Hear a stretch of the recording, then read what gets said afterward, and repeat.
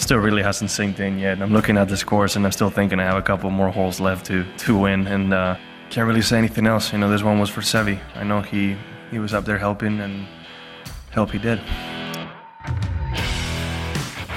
Ladies and gentlemen, welcome to the Bunkered Golf Podcast in association with our good friends Callaway Golf. I'm not going to lie, this is probably going to be the best podcast we've ever done.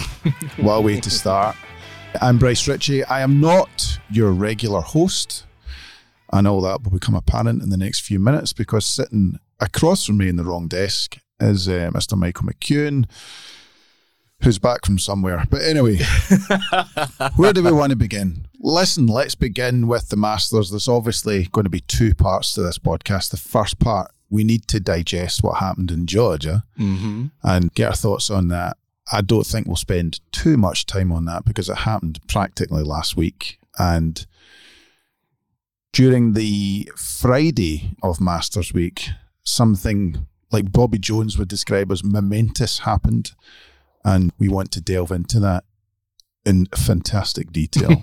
Which we will. So before we dive into that, let's get into the Masters. And I suppose I should introduce Michael, back from Georgia. How are you? I'm doing very well, thank you, Mr. Ritchie. I'm a bit concerned because usually I have all the desk in front of me with the volume controls and all that sort of stuff. Yes. And I own them. I have none of it. I've put it all in your hands, so that's a little bit worrying for a start. I've got a blank desk in front of me. I have no notes. I am ready to absolutely wing this. Yes. Well, to be honest, so am I. Good start. Very polished start. Thank you. No editing. It's like catchphrase, except if I'm, who is it presented now? Stephen Mulhern. If they brought back Des Walker and put him in the chair, that's what you're like. So I'm like the older guy. Yeah, exactly. And you're like Stephen Mulhern. Just say what you see. Okay, no problem. Right. Well, first question from Augusta that we need to get deep into is, on a level of 1 to 10, just how much of a dump was your hotel? Well, it was a Motel 6, and I think the 6 stands for its score out of 100, to be honest. It was absolutely rotten. Listen, I'm not going to lie, and I'm very sorry to the good people at Motel 6 in Fort Gordon who work there, because I'm sure they're lovely people, but they're miserable. It is one of the worst places I've ever stayed. So I walk in, and it's all grimy. The floor is slimy when I go in there, and in your room? And I realised it's because they've probably mopped every room with, the mop's dirty, basically, and they've not cleaned out the water or anything like that. So by the time they get to my room, it's really just filthy. Yeah. I got into the shower in the first morning, and I nearly slipped in my arse because it was so slimy. Disgusting. Rotten. It stank of cigarette smoke. It stank of other smoke as well. It was just bleh. It's never a good way to start the week, and from there, things can only get better. And boy, they did. Yes, they did. Listen, there's no doubt about it. I said this on Twitter. I thought we got a brilliant winner. Interesting, a few people said maybe it wasn't like a vintage Masters. I thought it was a great Masters. I thought it was a great Masters. Who was saying it wasn't a vintage Masters? The usuals. The usuals, yeah. I find it hard to believe that it wasn't a vintage Masters. I mean, what more do you want? You've got drama. You've got a fantastic champion who gets to world number 1. You've got the romantic story of Seve Ballesteros' birthday and all that sort of stuff. You had weather delays. You had drama. I think when people say it wasn't a vintage Masters, that's possible because we didn't have the back nine drama that we've had in previous Masters. Yeah. We didn't have balls in the creek and 12 and into 15. But that to me is absolutely a massive feather in the cap of Jon Rahm. What you saw on Sunday was course management at its absolute finest. And I don't just mean the 18 holes of the final round. It was the 29 holes he played on Sunday. Barely put a foot wrong. I mean, a blunder maybe on 9 in round 3. And that was it. He was just a man in complete control of his game. He out-alpha'd the ultimate alpha in Brooks Koepka. He made him look like a wee boy, really. Yeah. He was just... We spoke about Jon Rahm at the start of the year and said, what a start to the year he's made. Can he possibly win the Masters? It's a big ask. He delivered. He was absolutely phenomenal and a worthy champ. Yeah, without patting myself on the back, I picked him. Oh, yeah. And he's that... I believed him. I believed that he would be the one that would go through and score well. Yeah. And the one thing I noticed from Rahm that week is that he never lost his temper. Not and he once. mentioned that. He didn't lose his temper. And I'm not saying he's got a temper problem, but we all know he's he runs hot. Yeah, he's a fiery guy. There was none of that. I thought he kept a really cool head. He had the look, I said on the preview pod, he looks like he believes he's the best and he wants to go and prove it. And he acted like that on the Sunday. I just thought the way he manoeuvred about the golf course, he had that air of confidence. Even the sensibility to not go for the green in 2 at 15. It's so tempting. Like, how can you possibly put yourself in that spot off the tee and not want to go at the green? It goes in the face of all of your competitive instincts when you're that good of a player. Yeah. But he had the good sense to lay up, and did he not get up and down for birdie? Or maybe made, I think he did, didn't he, on 15? So he just managed that golf course so exceptionally well. And it's easy now to say with hindsight, we should have seen it coming. 6 appearances in the Masters, 4 top 10s. But they all have great records. They all have great records. This is the thing about top level golf now, and male golf is that you can't sit there now and say that Rahm world number one. He's the favourite for the PGA coming up. He's the favourite this week. It's the game is not working like that now. No. You're going to go through phases. It's about what can you pick up when you get a big win. What else can you do? Scheffler didn't do much after his Masters win last year. That sounds ridiculous, but he could have won 4, 5, 6 times. So I think it's about what Rahm does himself and the guys round about him, which we'll have to get into in a bit of detail round about and what they're going to do. Because he's now got 2 majors. There was a wee bit of like Rahm when he won his US Open. He didn't win another one for a while, and this is his 2nd major championship. He's now, is it the 4th Spaniard? 4th Spaniard to win the Masters. There's now the Spain's now get the highest amount of green jackets in any other international country, which is just phenomenal. But I think that there's now a realization that to get to the top in golf, you've got to be on it. Yeah. I mean, as we said before, if you're not on it at Augusta, you have no chance. He was on it for 4 days. I thought Rahm was absolutely out of this world. I thought he was fantastic. And you're right, there was no fireworks in that sense. There wasn't a specific moment. It's like we said when you looked at Woods, when Woods won it in 19. What, can you point to a shot that he had that was, you'll replay in years to come? No, not at all. No. The key moment for Woods in that final round in 2019 was when he hit the green on 12, when he put it into the space that was 30 yards away. Yeah, and stood. His big moment was standing there watching the guy challenge him fall apart. That was his big moment. And so Rahm, when he hit the green on 12, that's when I first thought, right, okay, he's good. For me, it was all about Rahm staying dry because he wasn't making big mistakes. So if he keeps it out of the water 12, 13, 15 and 16, I figured he's going to win this. Yeah. Now, that's easier said than done. Francesco Molinari on the back nine in 2019 when they made the turn, who thought he was going to stick it in the water twice? You know what I mean? So, yeah, it's a big ask, but he was just in such complete control of his game. Everything about him was dialed in. And the obvious question we always ask is, what's he going to do next? You're quite right to say it's too simple to say he'll win the USPGA. Yeah, nobody knows. Nobody knows. There's no way to tell that. None whatsoever. What I would say is that when you talk about how many majors is he going to win total, he's only 28. People forget it because he's got a beard and he looks like an old man and it feels like he's been around forever. In golf terms, he's just hit his prime. Spot on. It's just hit his prime in golf terms. You win your most majors between the age of 28 and 33 or 34, something like that. So if he stays healthy, which is the other bit that we can't allow for, but if he stays healthy, maintains his form, doesn't do anything stupid, what are we talking? 6, 7? Yeah. Apart from the Thursday, I thought the course played pretty hard. I thought Thursday was fairly straightforward in terms of scoring. The scores showed that it was pretty easy. After that, I thought the course sort of played with players' minds. You could see people coming up short in greens. They were all hitting 3-woods off the first. A lot of conservative play. Yeah, a lot of conservative play. It was colder. The ball wasn't going as far. I did laugh. You probably wouldn't have seen this, but some of the US TV went in, like they spoke for an hour and a half about air density and how that would affect ball flight. They went into... Bryson is one of the guests? They went to Bryson, the water and the ball and all this stuff and the contact with a putter and ridiculously over-analytical stuff. But there was no doubt that the ball wasn't going as far. No. which I think messed with a few players' heads. And I thought 13 was fantastic, but we got a double benefit of 13. It was cold. The ball wasn't running as far. When it was landing in the corner, it wasn't jumping up the fairway. It was getting stuck in that corner.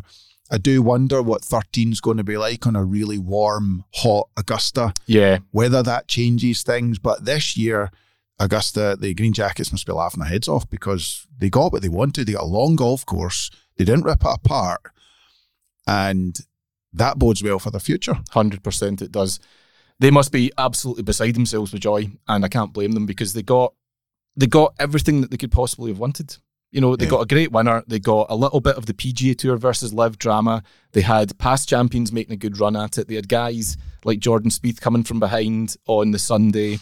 Phil Mickelson we'll need to talk about as well because who saw that coming? Truly, who saw that performance from Phil? Let's get to that. Shall we? I said on the preview that I didn't think any live golfer would do anything. Oh, here comes the humble pie. Here's the humble pie. Get me the spoon and I'll have some cream with it because you just got to hold your hands up and say you were wrong sometimes. And I know that Craig Connolly had a go at me on Twitter and said, you can't, they're still great players. Yeah, I never said they, just to be clear, Craig, I never said they weren't great players. I didn't say that. What I did say was that I would find it very strange to go from these, I'm not saying they're pitch and putt courses, but these exhibition setups, only playing 54 holes without that pressure to then walk into Augusta National and perform. Turns out it really didn't make much difference. Made none at all. And I actually think they enjoyed the competitive element of Augusta because they've not been used to it. And I get that knowledge from hindsight. I would not have thought of that a week ago. But it turns out that, to me, that's where it's got to be. I was not just stunned at Brooks Koepka because Brooks Koepka, now he's got 4 majors. He's the male alpha. He's the man. He's very arrogant. What a player. Unbelievable ball striker. I mean, yeah, to get around Augusta, you have to be an unbelievable ball striker. But I was utterly gobsmacked at Mickelson. Yeah, I think we all were. From nowhere. It was a real good throwback. It was actually, objectively, it was quite nice to see. You know, Phil's made a hell of a lot of mistakes in the last... Well, actually, let's go back to 2018. He had a bit of a annus horribilis back then when he just was doing all sorts of wild and weird stuff. I think we actually did a list of 8 times Phil Mickelson made a complete of himself in 2018. Obviously, we then had the USPGA win in 2021. We thought that is such a brilliant way to sign off his career at the top level. And then we had the events of Saudi and all the stuff that happened that is well documented. We don't need to go back into it. To me, it never sat right that that's how Phil Mickelson's career should end. And I'm not saying the Masters there was the end, far from it. I think he's still got lots of good golf left in him. It was instead just a nice reminder of this guy has been awesome for the last 30, 35 years. And for all the mistakes he's made, for all of his personal flaws, for all of the fig jamming that he's done, look at what he is capable of at the age of 52. That's it. I've got some notes here that I'll run through, which will paint a picture of where Mickelson was before he drove up Magnolia Lane on Monday. He did 0 top 25s and 3 live events in 2023. He hadn't won a point. 1 top 10 on live in 2022. For his first 4 live events in 2022, he was in combined 28 over par. His last 4 PGA Tour starts before the Masters, I mean, obviously there's not very many and they go way back, but he's a combined 26 over par. He's no longer registered as an active player in the PGA Tour website, which is just kind of weird when you look at it, considering everything he's done.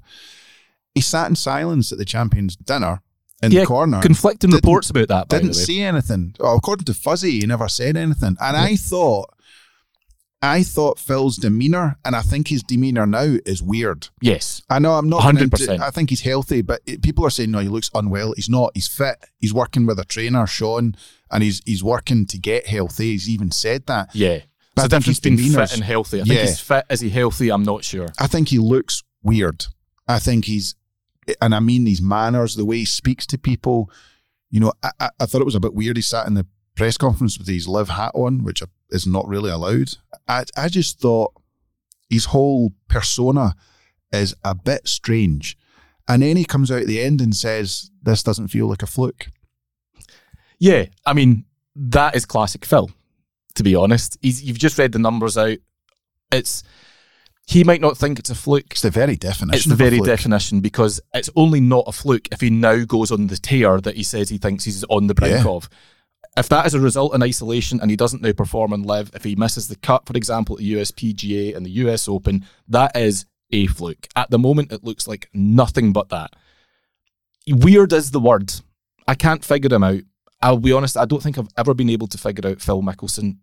I'm going to sound cruel and mean here. I've always found him a little bit, as entertaining as he is, I've always found him a little bit disingenuous, because I've heard the stories. Yeah. And where there's smoke. I know. So the thumbs up, smiley, happy Phil, the goofy, clowny Phil, I've always thought was a bit of an act. Yeah. And what I'm seeing now, I still think is a bit of an act. I think he's trying to present himself as a bit of a martyr. Oh, woe is me, I've really suffered. And I'm not saying he hasn't. I'm saying he's playing up to the role, because I don't really know who the real Phil Mickelson is. I know, I don't think anyone does. But I think someone who can't put themselves up as a martyr and certainly doesn't say woe is me is the man who pulled out of the Masters this year. Tiger did not look good.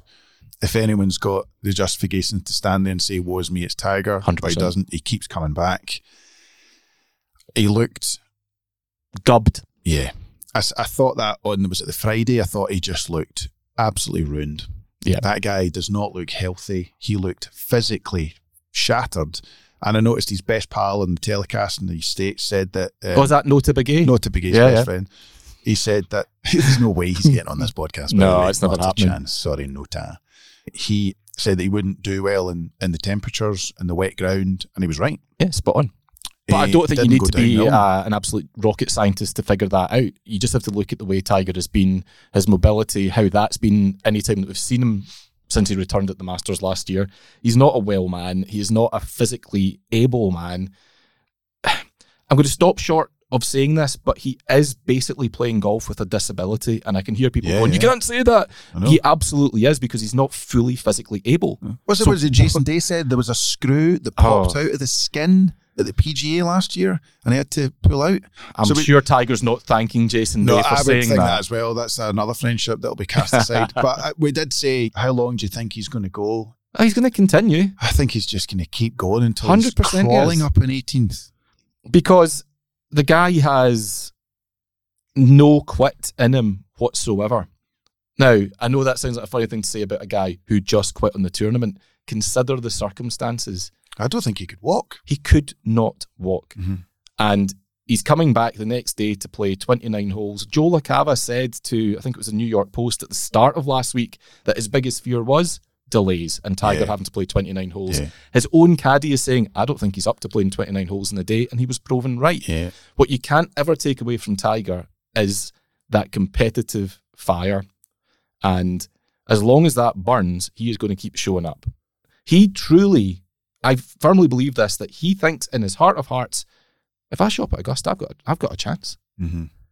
For all that he's filled with different types of hardware, for all the bits that are missing in him, musculoskeletal wise, he still thinks that he can win those tournaments.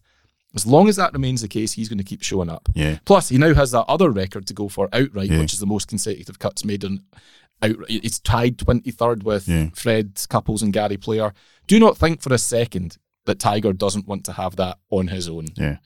You listen to the Bunkered Golf Podcast in association with Callaway Golf. Part 2 is coming up. Don't worry. We're going to go there. I'm not even going to mention it yet. But we can't leave our Masters chat without talking about one person that was on the tip of everybody's tongue in Europe last year. And obviously in America, because it's a big deal in America. But listen, it wasn't a great week for Rory. I'm not going to say I pat myself on the back again, but I did say I didn't think he was fully in form. I don't believe you can show up at Augusta. Phil says otherwise. Brooks possibly said otherwise, even though he won. I don't think you can show up Augusta without every bit of your game in some form. And Rory just didn't have it. I thought Rory it was a carbon copy of what he did at the Players. Mm-hmm. He just wasn't at it. He wasn't at it at all. And I'm worried for Rory now, because next time will be the 10th attempt he's made at completing the career Grand Slam. That golf course is in his head in a way that no other golf course is in no other golfer's head. And I just don't think he has figured out how to play it properly and put together 4 great scores, because that's what it takes. Oh, I think he knows how to play it. I think he knows how to play it to a point, but to put together 4 great scores, he's not figured that out. Yeah. And I think it has become a bigger and bigger problem for him. He's now tried every approach under the sun, whether it's reading those self-help books, making gear changes like he did last year when he switched to a different ball after the Valero Texas Open. He's brought in Bob Rotella, who I thought had been brilliant for him and quietened in his mind. And then last week, what the hell? I mean, Rory has tried every single approach and nothing has worked. He tried another one this year. I do believe that he did the on-course commentary to show people how chilled he was. I believe that was what was behind that decision. What a monumental mistake. I love Rory, as everyone who listens to this knows. I love Rory. But that was arrogance. Yeah.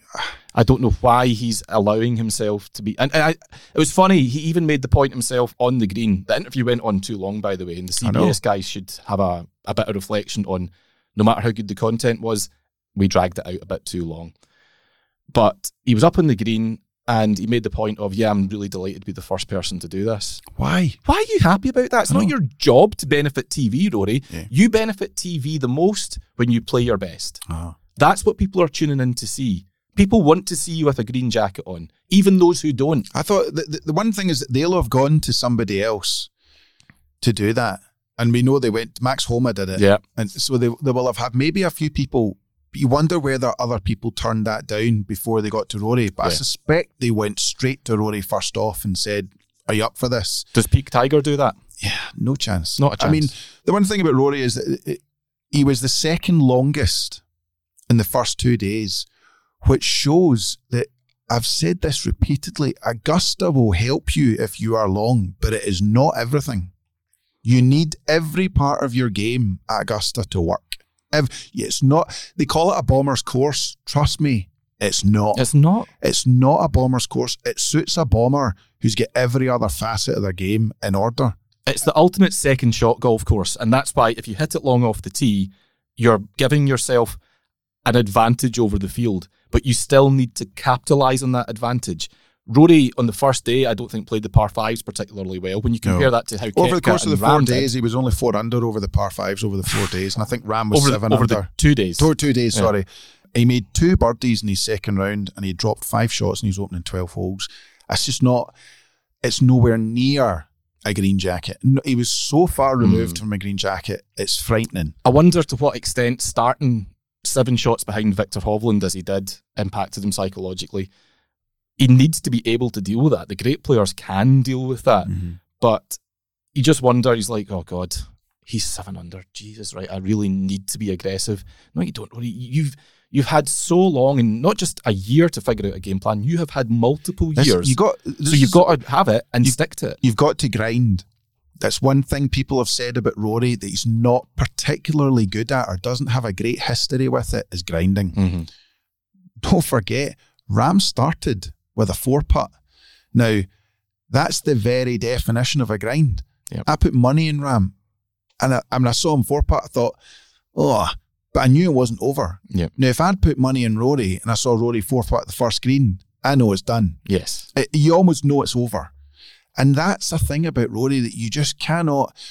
I'm hugely I love Rory McIlroy. I'm hugely passionate about him, but there's just some part of his game that he needs to just steady, and he needs to be steady, and he needs to just put himself into position. And he was never anywhere near it. Never. Augusta. And the thing is, people will say, "Oh, it's just a bad week." It wasn't a bad week. It was an absolutely rotten week. Really bad week, and it's going to come up. It's going to pose him a lot more questions than I think he would want to have. Listen, I thought on Thursday he got off to the slow start that we said he couldn't get off to, couldn't afford to, but he wasn't out of it. Was he not level par, I think? So 7 shots behind. He still has time to play himself back into the tournament. Friday was the single worst round of golf I've seen Rory McIlroy play. To shoot, what was it, 77?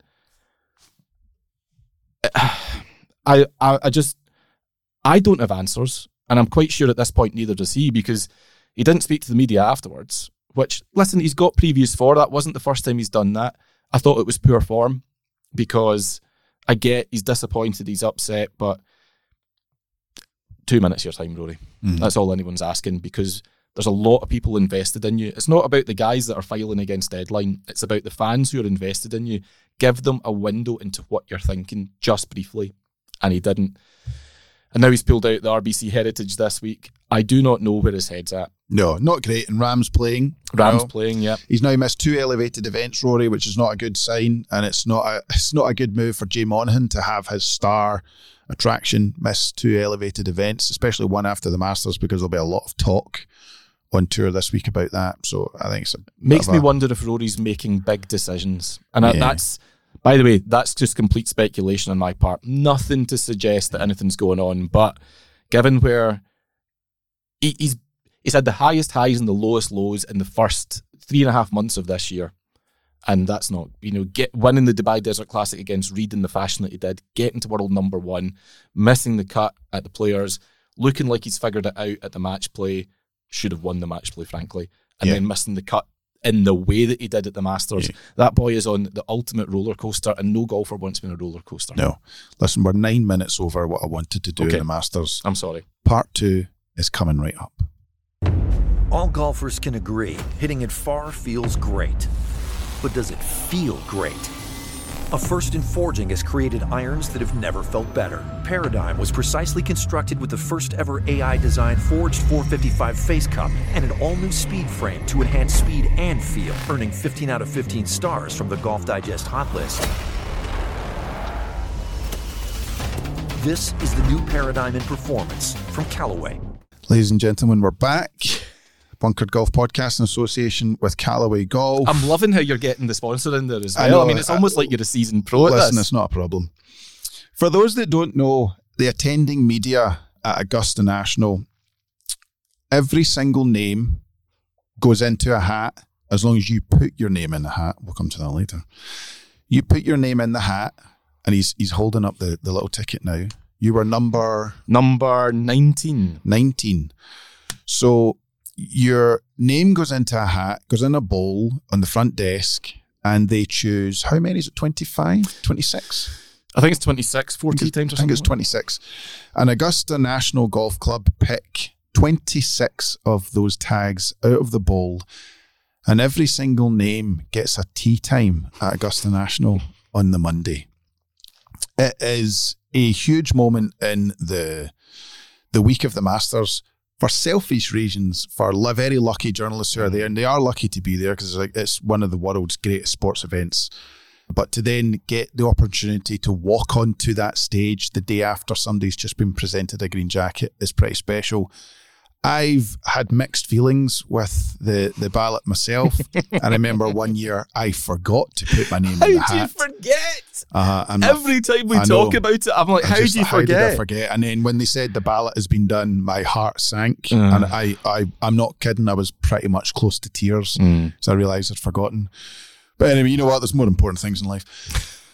But I'll be honest, there are not more important things in life if your name's in the hat, because when your name comes out, you get to play Augusta. This year, the name Michael McEwen came out, and I wasn't jealous. I was chuffed to bits. And the reason I was chuffed to bits is because I knew this was going to happen. You were going to be sitting in front of me, and we were going to get to talk about your round of golf at Augusta National.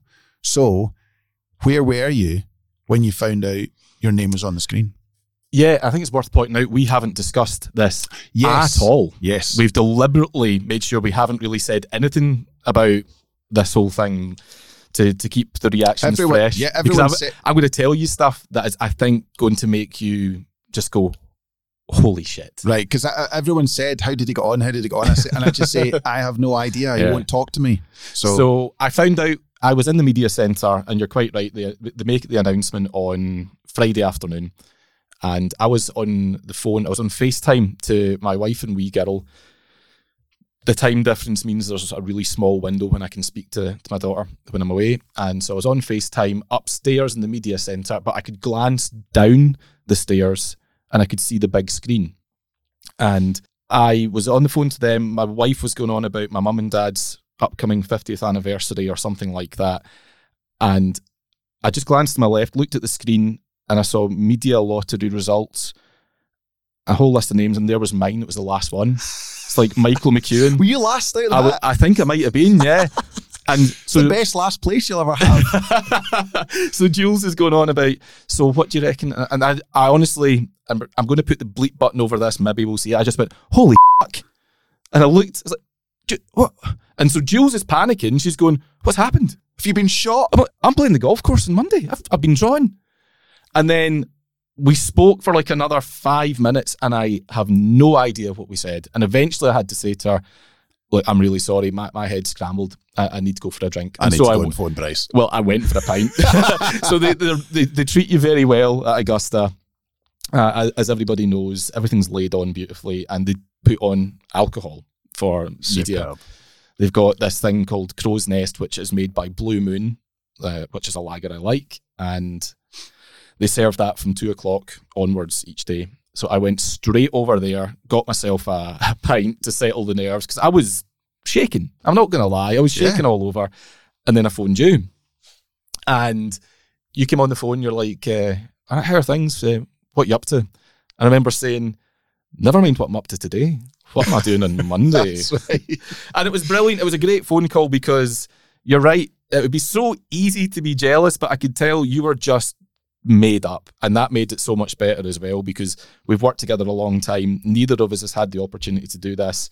We've had lots and lots of really cool experiences in this game, but I think there was just a realization from both of us, like, this is cool. This is really good fun. Brilliant. So yeah, after that I went back to my desk, and tons of people working round about. I had Ewan Murray from The Guardian behind me. He's played the course, so he was really chuffed. Our former boss, Martin Dempster, who's now at the Scotsman, he came over, big squeeze of the shoulder. Brilliant. Chuffed a bits for you. He was nice. Brilliant. Really happy. You'll like it. And that was awesome as well. Lots of people then suddenly start messaging me. You tweet about it. My phone blows up. Surreal. But genuinely surreal. That is surreal, but then there is a slight problem, because you didn't bring clubs. Yes. And if you know where Augusta is, there aren't a plethora of golf courses around. You can just walk. There's no American golf. There's no affordable golf. Well, they just call it golf. Yeah. So how did you get clubs? Yeah, that was a bit of a nightmare, to be honest, because let me rewind a little bit. So Friday, that announcement happened and things are gravy, but I knew the weather forecast wasn't great. So I'm trying to not get too carried away. That's right, yeah. Because I'm thinking, worst case scenario here, it could be a Monday finish. And I didn't know at this point what happened. Do they roll it over till Monday? Yeah, Do they allow you to come back? They didn't want to tell you. Or are you shit out of luck? You're out of luck. Turns out you're out of luck. Brutal. So I didn't know that at the time. You then had the trees fall a little bit later that afternoon, and play gets called. At that point, there's still like half of the second round to be completed. And I know that time's tight at this point. So I thought, I'm just going to sit tight. I sounded out a few people about clubs, but I didn't go crazy, because I was trying not to get my hopes too up. They were up, but I didn't want to get them too up. My hopes were gone when that tree fell. Yeah. Because nobody say when a tree falls in the forest, does it make a noise if there's no one there? But I thought, if a tree falls at Augusta, does anyone get to play golf course on a Monday? That's what felt like thinking. A big no. Yeah. Yeah. And I could tell various people were nervous as well. Augusta officials, all the people behind the desk, they are, by the way, they are the loveliest people in the media centre. Yeah. And I could tell, even though they didn't want to say it, they're like, we'll see what happens. When somebody says, I'll see what happens, that means that thing you want to do is not going to happen. Yeah. Anyway, it gets to Saturday. There was a lot of talk on Friday evening of, there might not be any play at all on Saturday because the forecast is that bad. I was in the media centre early to watch the football anyway, and when play started at 8, I thought, okay, we're back on track here. This is looking good. I knew about Sub-Air, and I'd read a piece that golf.com had done with a superintendent, an anonymous superintendent, saying, we'll be fine. We'll be fine. The water, rainfall, that's not a problem for this golf course. Thunderstorms, that then became the biggest threat, because there's a few of them in the forecast. Anyhow, gets to Saturday lunchtime. It's raining, but I'm feeling a bit more confident. And I thought, if they just finish this round, worst case scenario, they can play 36 holes on Sunday.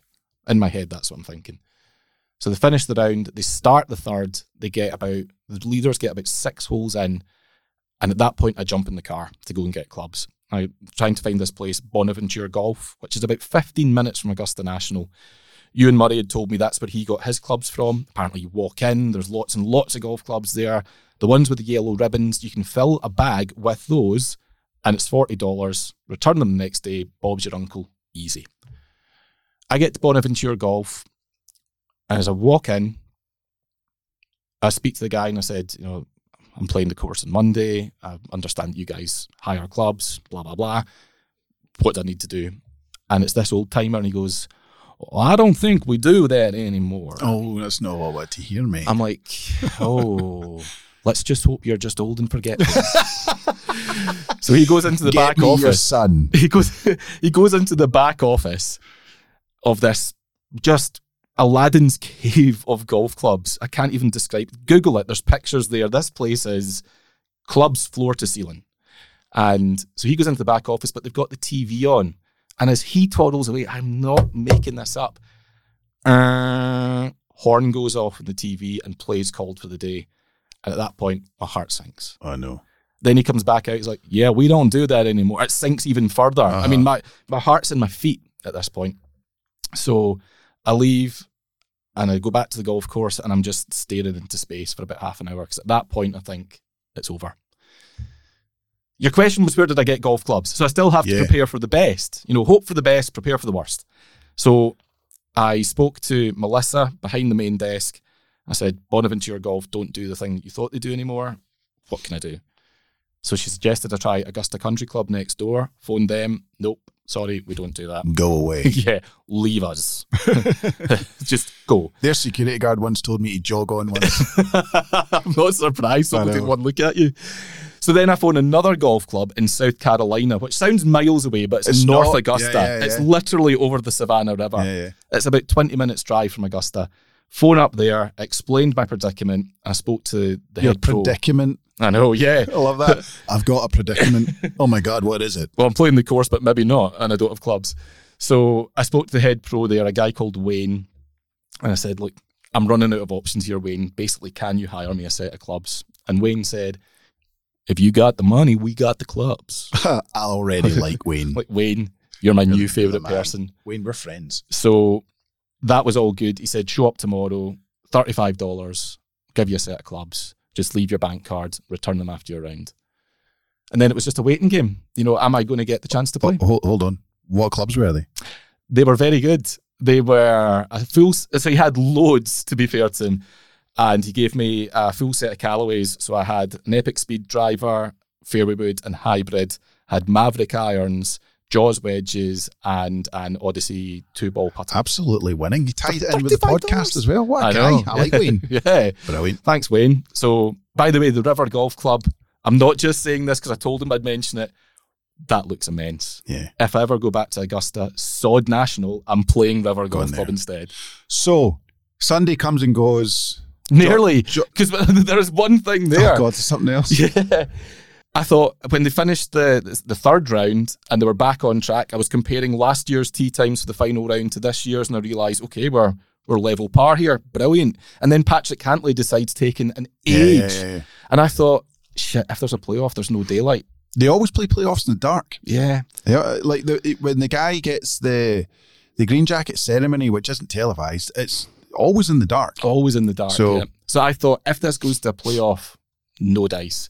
We had a mandatory meeting in the interview room on Sunday at 10:30 with all the other lucky winners from the lottery, where they spelled it out. They gave us a whole list of do's and don'ts, mainly don'ts. And don't breathe. Yeah, exactly. Do as you're told was about the only do.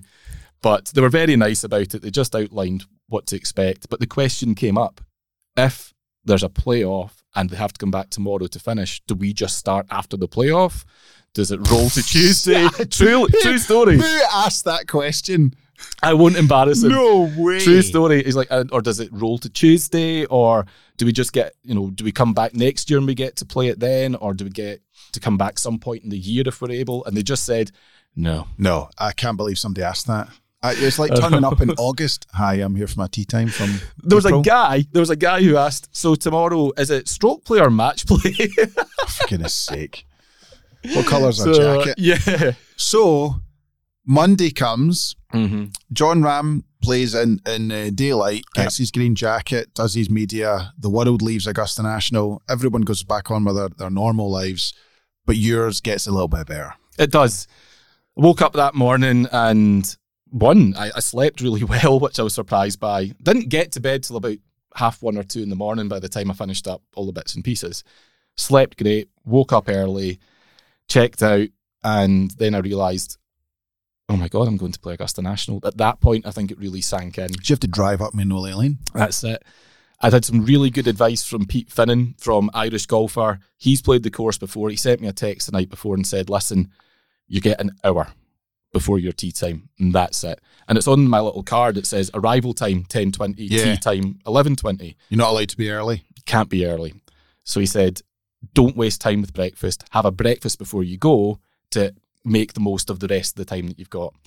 So I went to Waffle House in Washington Road, sat there with my waffle, my maple syrup and my coffee, and I was just thinking, this is just bizarre. What is life at this point? It gets to 10 past and I jump in my Jeep Wrangler. That was an experience in itself, and off I set, drove up and drove past the water tower where the media entry is. Yep. Past the next lot, and it says, look out for gate 3.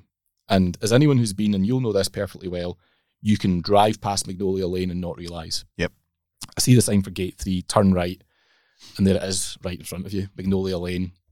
The security guy waves me down, and he said, morning, sir, so what's your tee time? And I showed him the card, and he said, oh, perfect, you're bang on time. I'm like, didn't think I was going to be late, did you? Jesus. Damn right. Next thing I see, the bollards just go, and it's like, I'm in. So then I'm driving up Magnolia Lane. You obviously have to go quite slow. And I had thought, am I going to play some song here, just make it extra special? I won't lie, I completely forgot. Yeah. So apologies to Sam from Twin Atlantic. We'd had a few texts back and forward that, I'll play one of your songs, Sam, and I'll send you the message. My head was all over the joint. And I'm driving up, and I'm just chuckling away to myself. It's just brilliant. You've seen the video. All of you listening will have seen this clip a million times before of people driving up Magnolia Lane. It is so special. It's quite a long drive as well. Oh, jeez. It's longer than you think. It certainly is. Because you went round Founder's Circle and then you went into the car park behind the pro shop. No, I had to pull in right at the very front door. I pulled up the handbrake at the front door of the clubhouse, and a valet took the car away. And where'd your clubs out or anything like that? The guy jumped in, grabbed them. So one guy emptied my bag, another guy jumped in. I don't like that when they take your stuff, because I've got my lenses solution in the car, and where's all my stuff? So that's where things get a bit dicey, because I then had a slight panic. We'll double back in a second, but I had a slight panic about 15 minutes before my tee time when I realised, oh shit, where's my shoes? I thought, they're still in the fucking car. Surely not. So the guy had to go back, bring the car back round for me to check, and then I've gone, they're not in the car, they must be in my golf bag. And I just completely blacked out the fact that I'd put them in the pocket, thinking that was the safest place to put them. So that was a little bit of a ropey start, but man, you go in the clubhouse and it's just so cool. Clubhouse is amazing. Small. Yeah. Really small, which I was surprised by. And here is one of the first things I think is going to blow your mind that you didn't know about. Go in, welcome Mr. McEwen, blah, blah, blah. There's a little spiral staircase off to the right. You go up that, take a left, and you're in the champions locker room. Yeah. So you get to use that. The green jacket's on display. A guy walks in behind me carrying the trophy. And I just went, is that the one? He's like, that's the one, but this is the one that John Ram got last night. Brilliant. It's like he's putting it back in the display case. Yeah. Brilliant. Superb. So they randomly assign a locker to you in the champions locker room. I'm looking around, and I see it. Michael McEwen, Seve Ballesteros. Oh my God. Amazing. No way. True story. Oh, true story. Honestly, actually, I feel a bit emotional thinking about it because brilliant. my dad loves Seve. I was born in 84. We all know what Seve did at St Andrews in 84. And it's just, it was like a big confluence of my entire golf life right then. Mum and Dad watching the Masters every year is why I am into golf. It's what got me started. It wasn't the Open. I'm not going to lie. It had nothing to do with the Open. It was the Masters every year. And I vividly remember just before we left Orkney in the summer of 96, Dad sat me down to watch that year's Masters and he says, come and see this golf course. It's beautiful. It's beautiful. He used to rave about the azaleas. And he said, and you should watch this because there's a guy here with a really funny name, but he's some player. It was obviously Tiger. And that was it. Like, since then, I've not missed, I don't think I've missed more than 10 minutes worth of Masters coverage. Brilliant. So you've got all that stuff, plus the Seve link, and I'm just standing looking at his locker. I must have stood there for 20 seconds or so, just, trying to compose myself. A bit like I am now, Jesus. Brilliant. It's just, how can you not be emotional when that happens? I know. That's just unreal. And the cool thing was phoning my dad and saying, Dad, I'm playing the golf course on Monday. Yeah. Of course, he's 84 now, Dad, and he's like, oh, that's brilliant, son. It almost makes it worthwhile going over. Like, oh, yeah, just about. A wee bit, yeah. So then you went to tell me you went to the practice range. You must have hit balls because you've not hit a golf ball all year. So that's a true story. I went into the shop first because... Right. The pro shop. You can see, listeners can't, but I'm wearing an Augusta National Golf Club. The pro shop, not the merch pro shop. Not the merch shop. The merch shop will have been taken down, I suppose. Well, the insides will have been taken out. Yeah, the pro shop is really cool. It's very cool. It's, I mean, you'll have seen it before. They banned media from going because I gather there was somebody who rather took the piss, bought certain things and then sold them on eBay, and then the media got. Is that right? Okay. Well, that's what I've heard, is that somebody bought like the limited edition Scotty Cameron Masters putters. Oh, yes. And then shifted them on eBay. Yeah, I've heard that. And I think that's why, or it certainly contributed to media not being allowed to go in there. So now that pro shop is off limits for everyone except players. And I think their families, maybe select others during Masters week. So it's a bit of a privilege to get to go in it. I was scouring looking for stuff that had the ANGC logo. I managed to find, I think, one of the few things. And then I went down to the range where I found A, my shoes, B, my caddy, and at that point I had 10 minutes until my tee time. So I hit 2 wedges, 2 7-irons, and those were the first balls I hit in 2023. Ball number 5 was my tee shot on one. You hit 4 balls on the range? Well, I hit them all so good, I was like, right, sod it, let's go. Oh my God. You must have spent a lot of time in the bog upstairs in the clubhouse if you barely had 10 minutes before your tee time. It's funny, I say that I spent 20 seconds looking at Seve's name on the plaque. I probably spent about 20 minutes. So you hit 4 shots? Yeah, 4 shots. Fucking hell. They were all good though. It was like, well, the first wedge was a little bit chunky and I thought, okay, that's fine. I can live with that. Second one, perfect. 2 7-irons that I flushed. Did you even go to the practice putting green? Nope. Walked straight past it. You never hit a practice putt? Didn't hit a putt. For goodness sake. So what was your caddy's name? Caddy's name was Glenn. Lovely guy. Looked like Butch Harmon. Spoke like Butch Harmon. Really, really good bloke. So you're walking to the first tee. You meet your playing partners. That's a cool story in itself. Go for it. So one of my playing partners was a guy, Alex, from Getty Images. Another one was Zhang Zhu from China, who spoke sort of broken English. Lovely guy, good player as well. And the fourth member of my group was Bob Casper, who has a radio show in the States. He is Billy Casper's son. Brilliant. Former Masters champion, Billy Casper. So I'm in the first instance, let's try and give it some perspective. I am at the Masters and I do not take it lightly how much a privilege that is, because the people listening to this, the number of them that have been there, single-digit percentage. Yeah. It's the most that will ever go, single-digit percentage. So that's great in itself. Then I'm playing the golf course and then I'm playing it with a past champion's son. Dreamland. Absolute dreamland. Get onto the first tee and those lovely people from behind the desk in the media centre that I was talking about, they're all there. So handshakes and so on. Are they there to watch you? How many people? Oh, only about 7 or so. Ooh. But it lent a little bit of There's a crowd. anxiety to it. Yeah. Not like a crowd at St Andrews, but So you're off members' tees, yes, not the Masters tees. Thank God. which are considerably further forward. Oh yes, And you can't see them on the TV because you wouldn't know there was a tee. But all they do is just knock down a. So 6,300 and something yards versus 7,005. And that's a significant difference. Yes. So what club do you take out the bag for your first tee shot? Big dog. Big dog. Yeah. Fantastic. And what happened?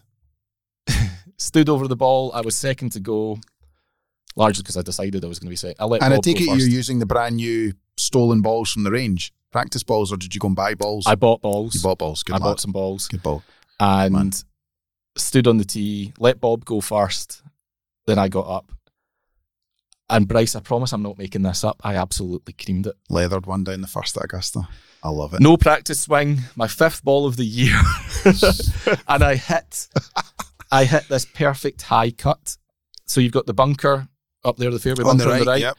I was to the left of that, just past it. Just past it. That is a good shot. It was unreal. I got a round of applause from those watching. Fantastic. What did you hit in? That's where things took a slight turn. So my caddy, Glenn, there was a bit of confusion because he asked me when we're walking up, do you want your yardages in meters or yards? And my head was all over the joint.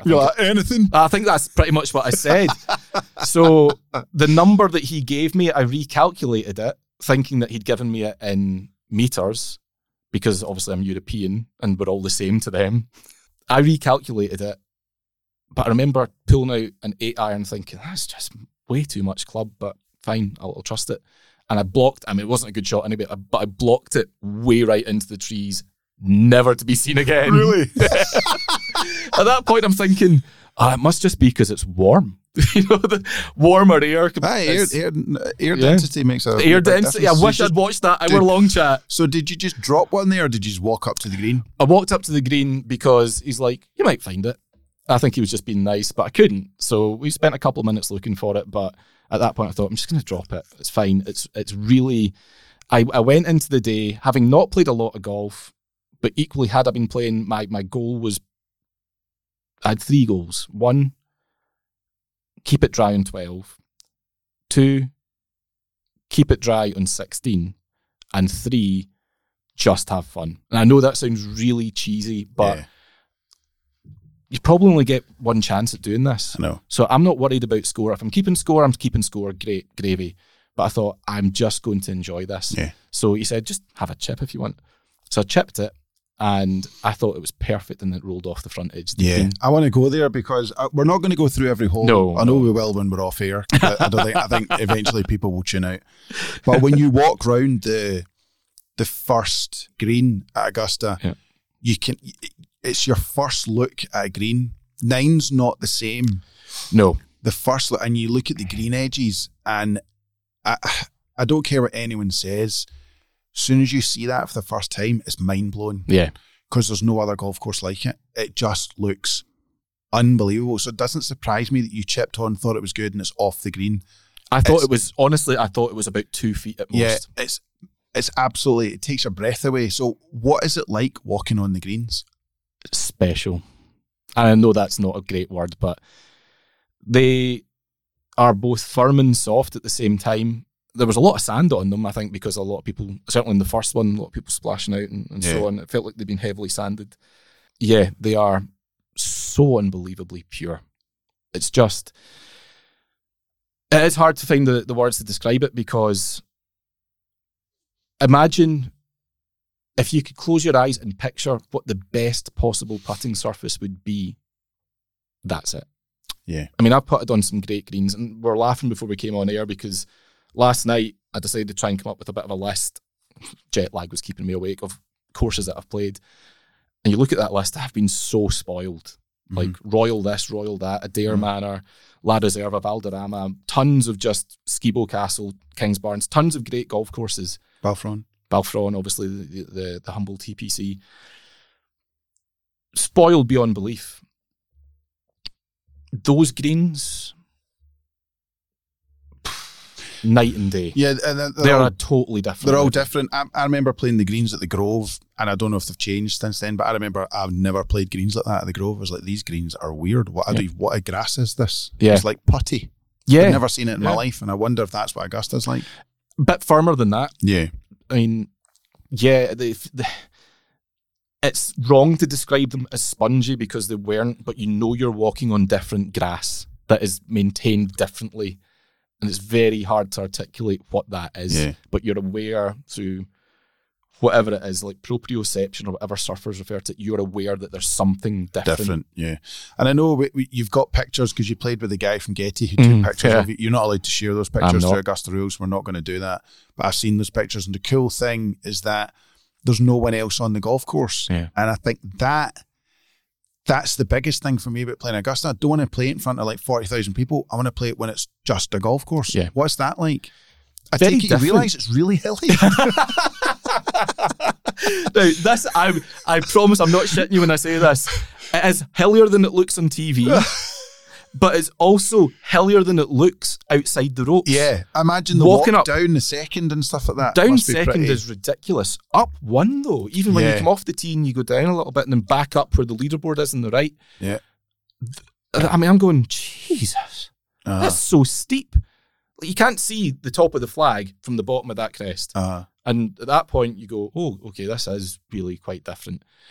Playing it without people there, obviously, it's not as tight as it looks, but You still fire one into hospitality on one. My name isn't Rory. It's still framed perfectly because I'll call them by their real name so as not to upset Augusta.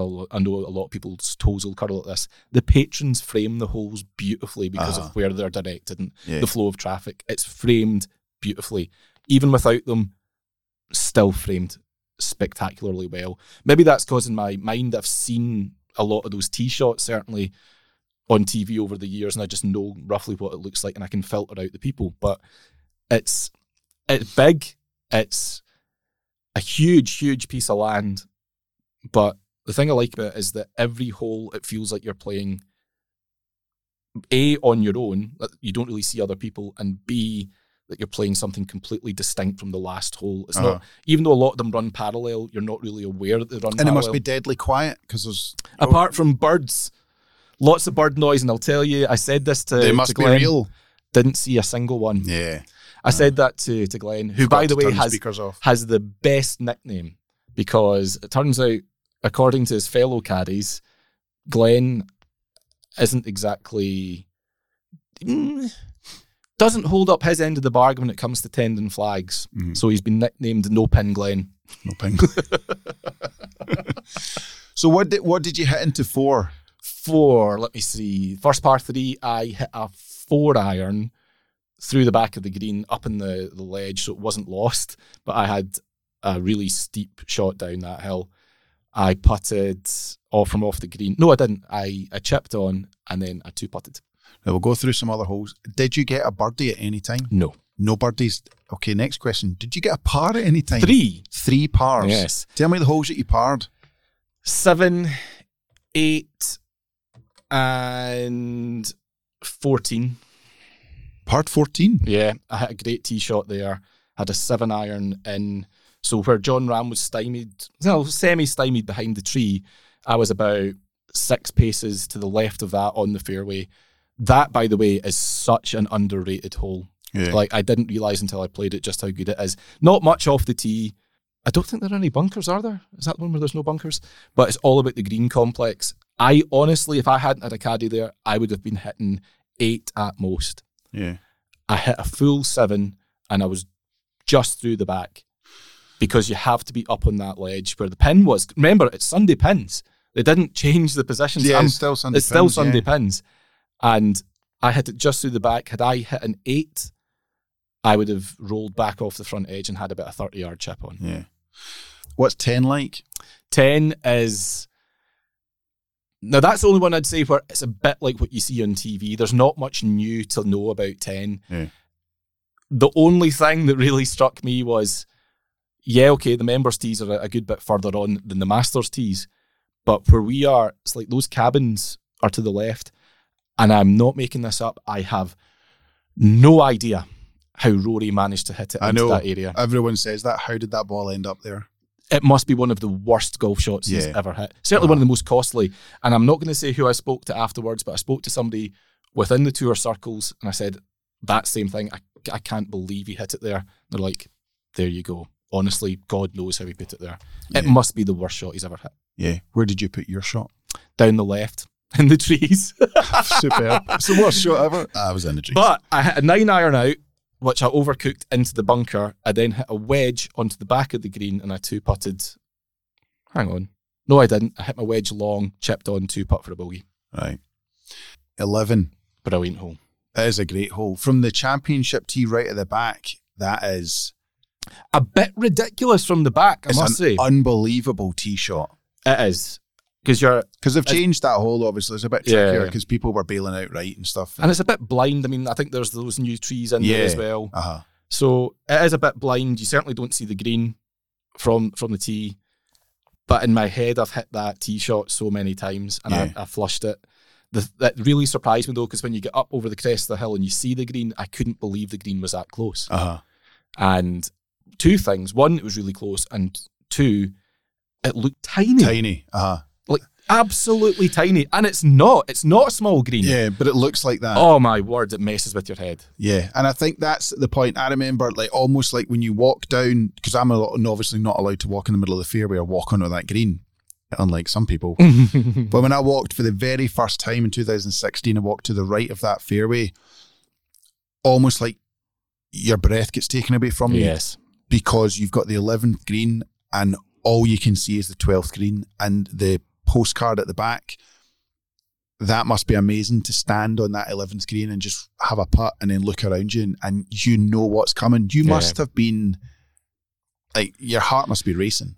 Unbelievable when I finally got to the 11th green, because it was there from the middle of the fairway. I had a 9-iron and I hit my first and only shank of the day, almost onto the 12th tee. Superb. Then I duffed my chip, leaving myself the Larry Mize chip, which everyone knows where the flag towards is in 11. The green, towards the water, yeah. Downhill, down grain, past the pin. I came up, I stopped just short of the water, past the flag, 20 feet or so, and I canned it for a bogey. Oh, now, holing that putt, which was probably about the longest putt I holed all day, yes, it's for bogey, whatever. I do not give a shit. You hole a putt on 11 from any distance and you feel 10 feet tall. Yeah. Or in my case, 6 feet tall. And my head scrambled. Like I'm all over the place, Bryce. And because I know, A, what I've just done, and then B, what's coming next. Yeah. And you walk up to 12, you turn around. There was a bit of a delay because I think obviously photos and everything from the group in front.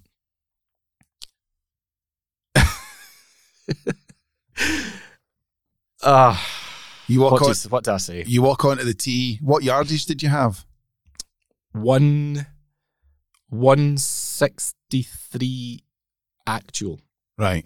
I think it was something like 155, but 163 adjusted to the flag. Right. Pull out 7-iron. And like I said earlier, that was one of my goals, just stay dry. Bob goes first, just short of the green, rolls back into the water. Oh, really? Yeah. The wind, I'm not kidding because my caddy told me this, the wind changed direction 3 times in the 2 minutes we were waiting on the tee. 2 or 3 minutes. And he said it's because it comes down 13 that way, it comes down 11 this way, it all converges, and then something weird happens up there and he's pointing above the green. So it's just a head scratcher. So I thought, well, all I can do is just go with the number I've got and commit. I absolutely flushed it. Brilliant. Right over the top of the flag. And at one point, when the caddies goes, that is going to be very close. It ended up just through the back of the green to the right of the bunker at the back. Yeah, I know where you are. So it's sitting down a little bit and just about the only rough in the property. You took the Molinari line, but hit it properly. That's exactly it. Now, I've never hit a 7-iron as far as I did that time. One, because I don't flush the ball very often. You know, when you've hit perfect contact, you don't really feel contact. Yeah. It was that. I couldn't have asked for better. But it must have been a bit of adrenaline as well. Mm-hmm. And to my dying day, I don't think I'm ever not going to not smile when I just picture that bit where you look up and you see the ball in mid-flight, you see the line that it's on, and it is right over the flag. It's perfect flight. It's not low. It's that high ball flight that I never get. And I'm looking at it, holding the pose, guy Alex from Getty behind me taking pictures, and I'm just thinking, is this real life? What is going on right now? Brilliant. So made 4 from there, but I'll take it. Yeah. I will take it all day long. It's better than Jordan in 2016. Over the bridge, pretty cool. Unreal, yeah. I'm not going to lie, I had a bit of a tear in my eye as I was going over the bridge because you're aware of just how special it is. You've seen all of the greats do it. You're so accustomed to that bridge. Even the fact it's astroturfed, I could not give a toss. And you also know how, of all the golfers in the world that have ever been, how few have done that walk. There are European Tour players that have not walked on that bridge. European Tour winners that have not walked on that bridge. Yep. And that does go through your head. Yeah. Listen, you know me, I can be an emotional person at the best of times, but yeah, I was obviously thinking about my wee girl, my wife, my dad, my mum, and you're just walking over that and you just think, I am the luckiest bastard in the world. And on the green, must be pretty cool to stand on the green. I know it sounds pretty, like, people are listening going, what are you talking about standing green? But I saw it. It's standing so cool, in that green must be amazing. It's amazing. It's really, really narrow front to back. Like I'm a golf journalist and I've covered loads of Masters tournaments, whether in person or on TV. I know it's a shallow green. But you can't imagine it until you stood on it. At all. It's basically these 2 desks and maybe another half. That's it. Yeah. Unreal. And yeah, it was a bit sad, like the azaleas, funnily enough, the morning after the Masters, the petals had all fallen. Yeah. But so it wasn't quite as bright and as colourful as it had been for the tournament or maybe a week prior. Yeah, it was noticed as well. A few people had said that it wasn't as pretty as it had been for previous years. I think the rain had a bit to do with that as well. Yeah, it's to do with the temperature and stuff like that. That's just the way that they work. But obviously 13, UT's 35 yards back. You said the only thing you told me before we came live was that you walked up that and they said it was quite an extensive walk to the back of the tee. What's that like? Yeah, I mean, it is only 35 yards, but it feels like a hell of a lot more. Yeah. And I stood there and I just drank it in. I mean, it's so cool. It's so pretty. It's so unbelievably quiet. Yeah. I know it backs onto Augusta Country Club and there were, I gather, people playing there. You could have heard a pin drop. So where you were standing looking at the fairway, about 300 yards to your left is an estate. Yes. There are houses there. So people live. I always thought you could knock, it's maybe not even 300 yards, but you could knock a 4-iron, 5-iron and be bouncing into their driveways. Easy. Yep. And I think when you're standing there, you just can't quite understand that. Totally. It's really weird. Yeah. I mean, it feels incredibly secluded, very quiet. It feels like you're in the middle of nowhere. Mm-hmm. And then when you see the footage, Eureka Earth, that Twitter account's done such a good job of showing people the context. When you look at those images again, you go, how could it be so quiet down there and so tranquil? But it is. It's terrifying from that back tee. And again, one of the things that struck me was, that's new. How many people have stood on that tee? Yeah. So few. Yeah. You know, great masters. I mean, Nick Faldo's not stood there. It's in the hundreds. Yeah, exactly. We didn't play from there, obviously. We played from the front, just in front of the creek, which is long enough anyway. It's such a tough hole. So what did you do? Into the trees on the right, which wasn't what I wanted. Block it or straight? Block. I didn't really have much of a shot out. And then, so your first tee, so I'm barraging you with questions, but I just want to know. So are you firing down the middle of the fairway, or are you firing towards the trees and you just blocked it a wee bit? I was trying to, I'm not a good enough player to whip it round. I can't hit a draw in command, so I was just thinking if I hit it straight, I might get really lucky and I've got a bit of time on it. Because I've got a two-way miss. I'm that kind of golfer. So if I get the miss that I like, it's going to be really good. I certainly wasn't trying to take it tight to the creek, because then if you do get that left side miss that you could have, it's gone forever. So I thought, let's just play percentages. But I had the other miss, so it went in the trees. I didn't have a shot. I then left myself. So my third shot was what I would have wanted for my second shot. So I had to lay up there because I was too far back. And With my third, I hit a wedge on and turned it right round into the back left bunker, right up at the top of it. I had no shot. It's just, you look on TV and you think, it's just sand. How hard can it be? And by the way, the sand is incredible because it's so compacted that it's almost impossible to have a bad lie out of it unless you're on a slope, as I was there. So Downward slope, hitting downhill, down grain, nasty, runs away into the creek. And at that point I went, I'm not going to lie, at that point I'm starting to get worried about time because it slowed up really quickly, and I thought, I need to go and return the clubs. I need to get changed. I need to return my clubs, which is the wrong direction from Atlantic Airport. That's right, yes. And then I need to go and try and get through rush hour traffic through Augusta, because that's when I figured the time would be. I need to return the car to the rental place, which is 40 minutes from the terminal. I'm doing all this mental maths in my head, and I just thought, I'm good. Let's just move on to the next hole. As it turned out, I mean, that's 1, 2, 3, 4.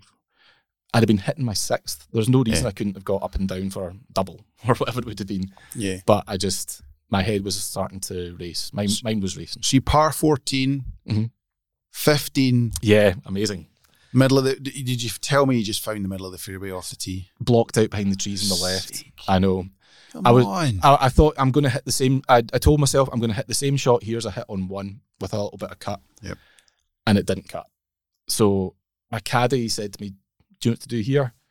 Don't go back into the fairway and cut some yardage off. You can go over those trees. I'll give you your most lofted club and hit it as hard as you can over them. So I did, and that left me a layup from the front edge, again with a wedge, which bounced about a foot or two over the top of the flag and went off the back of the green by about this much. So right, that's about all right. a foot and a half. And chip back on, 2 putt for bogey. Brilliant. Now, as I'm chipping on, that's my fourth shot. The group in front, are playing 16. I almost died, Bryce, because boy in that group, I can't even describe it as a shank, because that would be being immensely kind. I'm trying to get my bearings here. 16th green. Sorry, listeners, I'm getting out some bank cards. He's getting out the bank cards. So first time he ever gets his bank card out. There's the 15th green. There's the grandstand. That's right. And here, one credit card, is the 16th tee. That's right. I got you. I'm standing just in front of the grandstand off the back right edge. This ball goes whistling past my face by about a foot, and it clatters off the grandstand. Now, to call it a shank would be immensely kind, but I just heard this, whoa! I thought, what's happened there? Who was it? I have no idea. Hand on heart, I don't know who it was. But that was a bit of a hairy moment. Poor boy picked it up, obviously, because why would you attempt to embarrass yourself further? And as we go into the 16th green, me, playing partners, and 4 caddies were all laughing about it. And one of the caddies says, I mean, what did he even shout anyway? And this other caddy, I won't name him so I don't get him into trouble, but he was really funny. He went, I think he just shouted, fuck! Oh, brilliant. So, you 16. walk onto 16, and again, I'll put some perspective. When you stand, you can actually it's the closest you can get to any tee at Augusta for the full framing of the shot, because you get to see the ball land and everything. It's the coolest point, and it's not a lot of people bother going behind 16 because it's a bit of a hassle. But getting behind 16, my perspective was that it's minute. The whole part of that is tiny. Yes. The green is tiny. The tee's small. Yeah. The water looks small, but on TV it looks quite sizable. Yeah. You could throw your golf ball onto that green. That's what that hole looks like. What club did you have in your hand? What was your yardage? My yardage was to the flag 157, I think it was. So you're hitting 4-iron. Hit a 7 again. 7? Yeah, I don't know why, but I figured that was the right club. It was probably at least half a club too much, but coolest moment again, I did flush it, just as I did on 12. It was the same kind of buttery contact that you barely feel in your fingers, and as it's heading towards the green, the caddies, all of them go, that's got a chance of going in. And it landed up in the top right edge where you're meant to land it on But Sunday. it didn't come down? And it didn't move. Oh. And when we got up there, my guy Glenn said, if that was half a foot to the left, he says, You're rolling by the hole. you're rolling by the hole, Yeah. potentially in. Did you get down in two? I did not. That was my one and only 3-putt of the day. You 3-putted once 3-putted at Augusta. once. That's because most of them were through the green. Yeah, I mean, listen, real 3-putts don't count the ones where you're putting from off the green. So Really? I had one 3-putt, not a single 4-putt. Any 5-putts? No, that was my only 3-putt of the day. So 17. 17. Let me see. What happened? 17's a hard tee shot. Yeah, that's really hard. I hit it. I think we all hit it pretty close to the 7th green, to be honest with Yeah, you. it's a hard tee shot. You're tired by that point as Uh-huh. well. It was really hot. And yeah, I'm at this point really worried about my flight time. What time was it? We were on for just over 5.5 hours at that point. No, sorry, just over 5 hours. 5 hours? Mhm. That is quite slow. Taking pictures everywhere. Was Cantley just still in 18? All right. So yeah, had to recover out of the position there. Chipped on 2-putt for double, unfortunately. And then 18, so the members tee at 18 is obviously a lot further forward. Oh, so you yeah. can you fly the bunker or can you get just to the right of the Well, bunker? I didn't. You went in the bunker? No, In I Sandy's bunker? went left Right. into the trees again. Wisdom style? Wisdom style. And this is where I'd made a promise to myself at the start of the round, pretty much when I got drawn, that even if I didn't go in the bunker on 18, I was going to be playing it at the bunker. I wanted to play Sandy's shot. Right. Because why wouldn't you? The only Scottish Masters champion there's ever been. You tell me I'm not going to try and recreate his most iconic shot. Of course I am. So picked up the ball and I threw it in the bunker and hit 7-iron into the front right bunker. Right, okay. It's so tough. I mean, you get down in there and you realise all the camera shots are great, or the footage of Sandy in 88, because they're framed that you can see everything. See, when you're in that bunker, you can't see anything. No, you at all. can't see anything, and that's the thing. I know we take the piss out of the hole. It's really hilly. But that hole is it's a weird looking hole. Oh yeah, it's really straight. It's a climb. That is a climb. It's a tough walk up there, no doubt, and it is really tight off the tee, unquestionably, and that's probably, I think it's probably the most intimidating tee shot because of just how tight it's framed. Yeah. But the only regret that I've got is that I didn't try to recreate Tiger's chip on 16. Yeah. I completely See what it was like. completely blanked it, and that'll annoy me. But I'd really wanted to try and recreate Sandy's shot, and I'm glad I gave it a go. Brilliant. So you walk off 18 and it's done. Yeah. And shake partner's hands. What happens then? Is it a case of do you go in for a drink? Or? So unfortunately, because of the time that we finished, lunch was over. So you couldn't grab lunch there, but they said you're welcome to hang around and, take more pictures and have a look at the place. You're putting up a tent. Yeah, exactly. The shop will be open for another half hour or so. Because remember, for them, it's a normal working day. Yeah. It's their first working day after the Masters, so they want to get back to regular hours. They're not going to... Yes, they treat you like a member for the day, but they've got their own times. Was it just the media were they playing? Was there any corporate people playing or anything like that? Did you see any other people teeing off when you came off 18? So no, there wasn't anyone teeing off, but they wouldn't have had time. I didn't hang around just because I knew I was tight for time. Honestly, I didn't want to. It had been the utter most perfect day until then. Why hang around and just get in the way? You didn't keep score?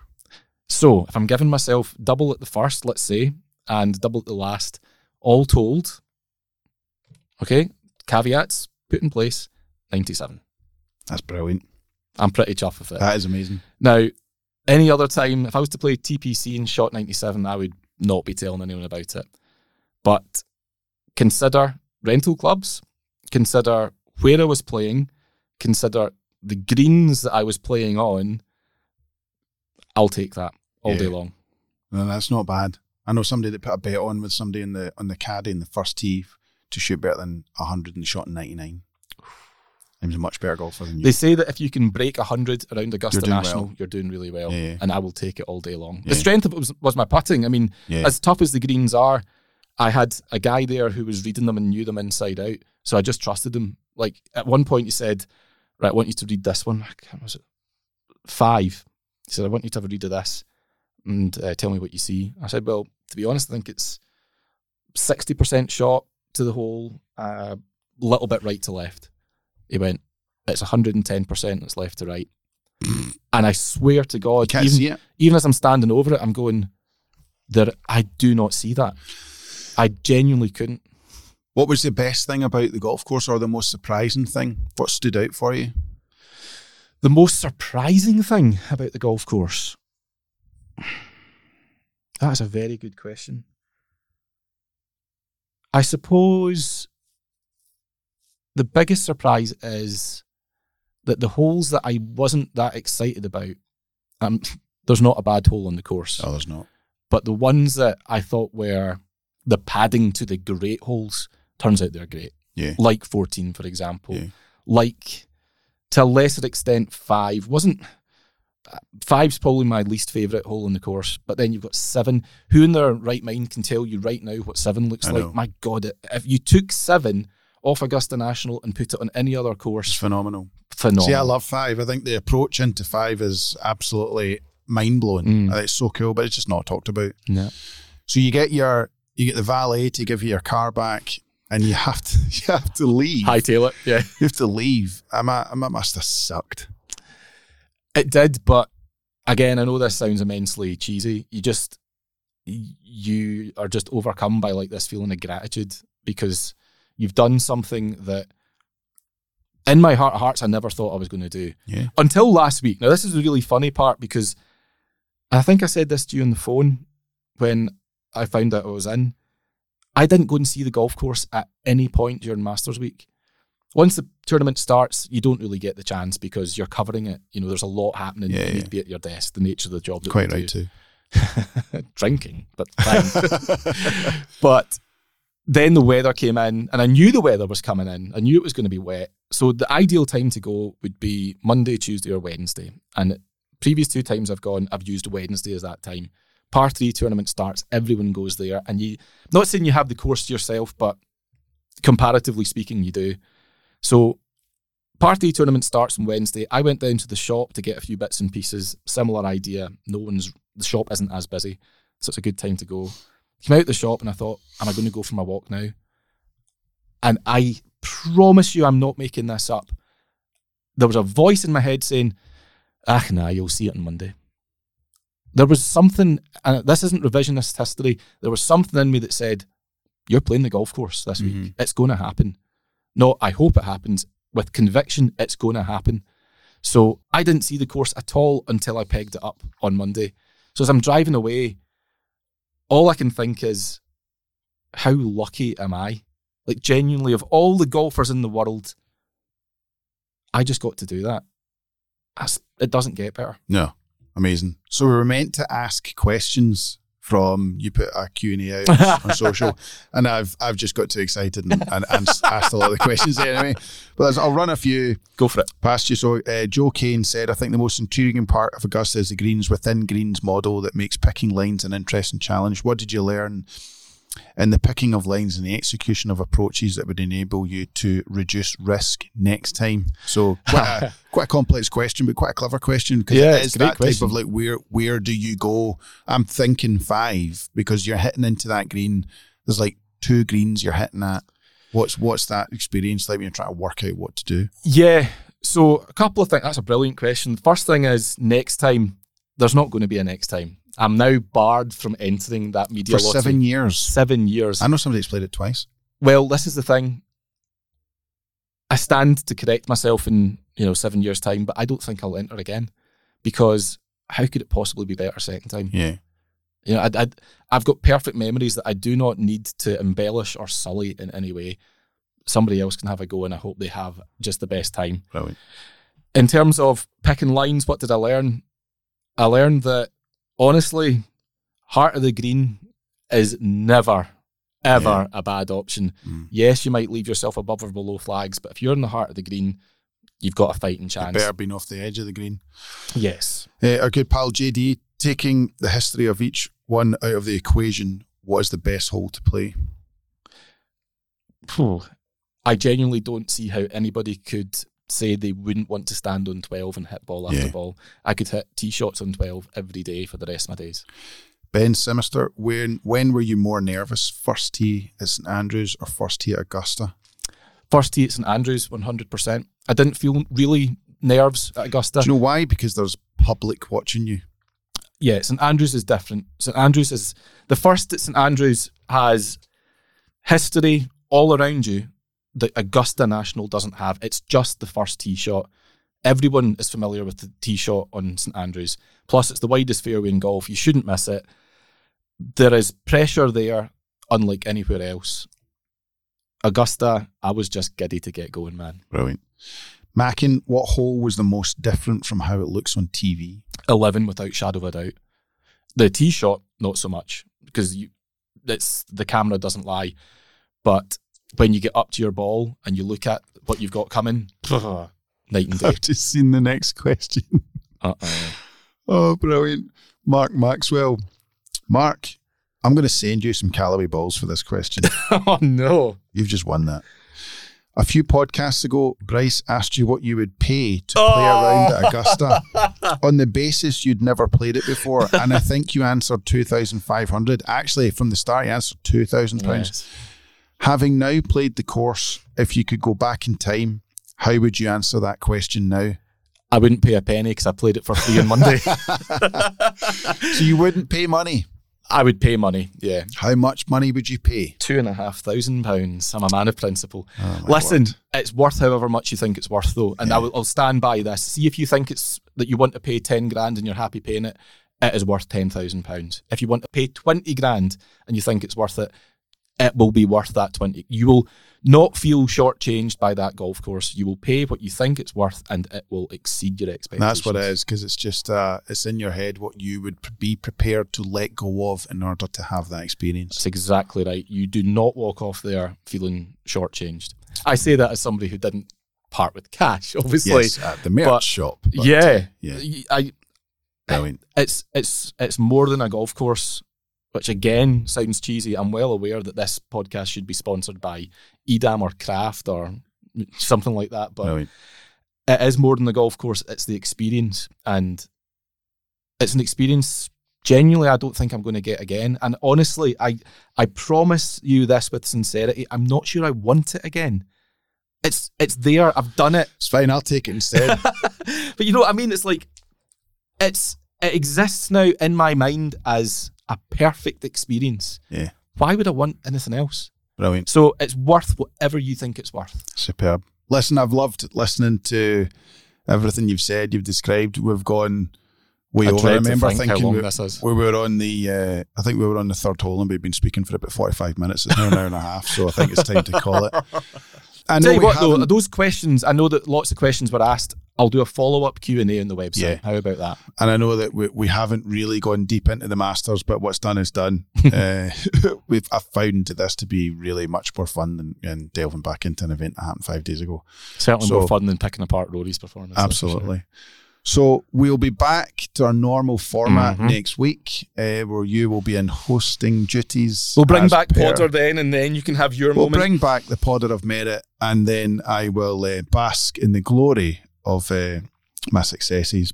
And I shouldn't say this, by the way, because I've not done it yet, but it's happening very soon. We've got a very, very big interview on the next episode that you will not want to miss, trust me. Excellent. It's the one you've all been asking for.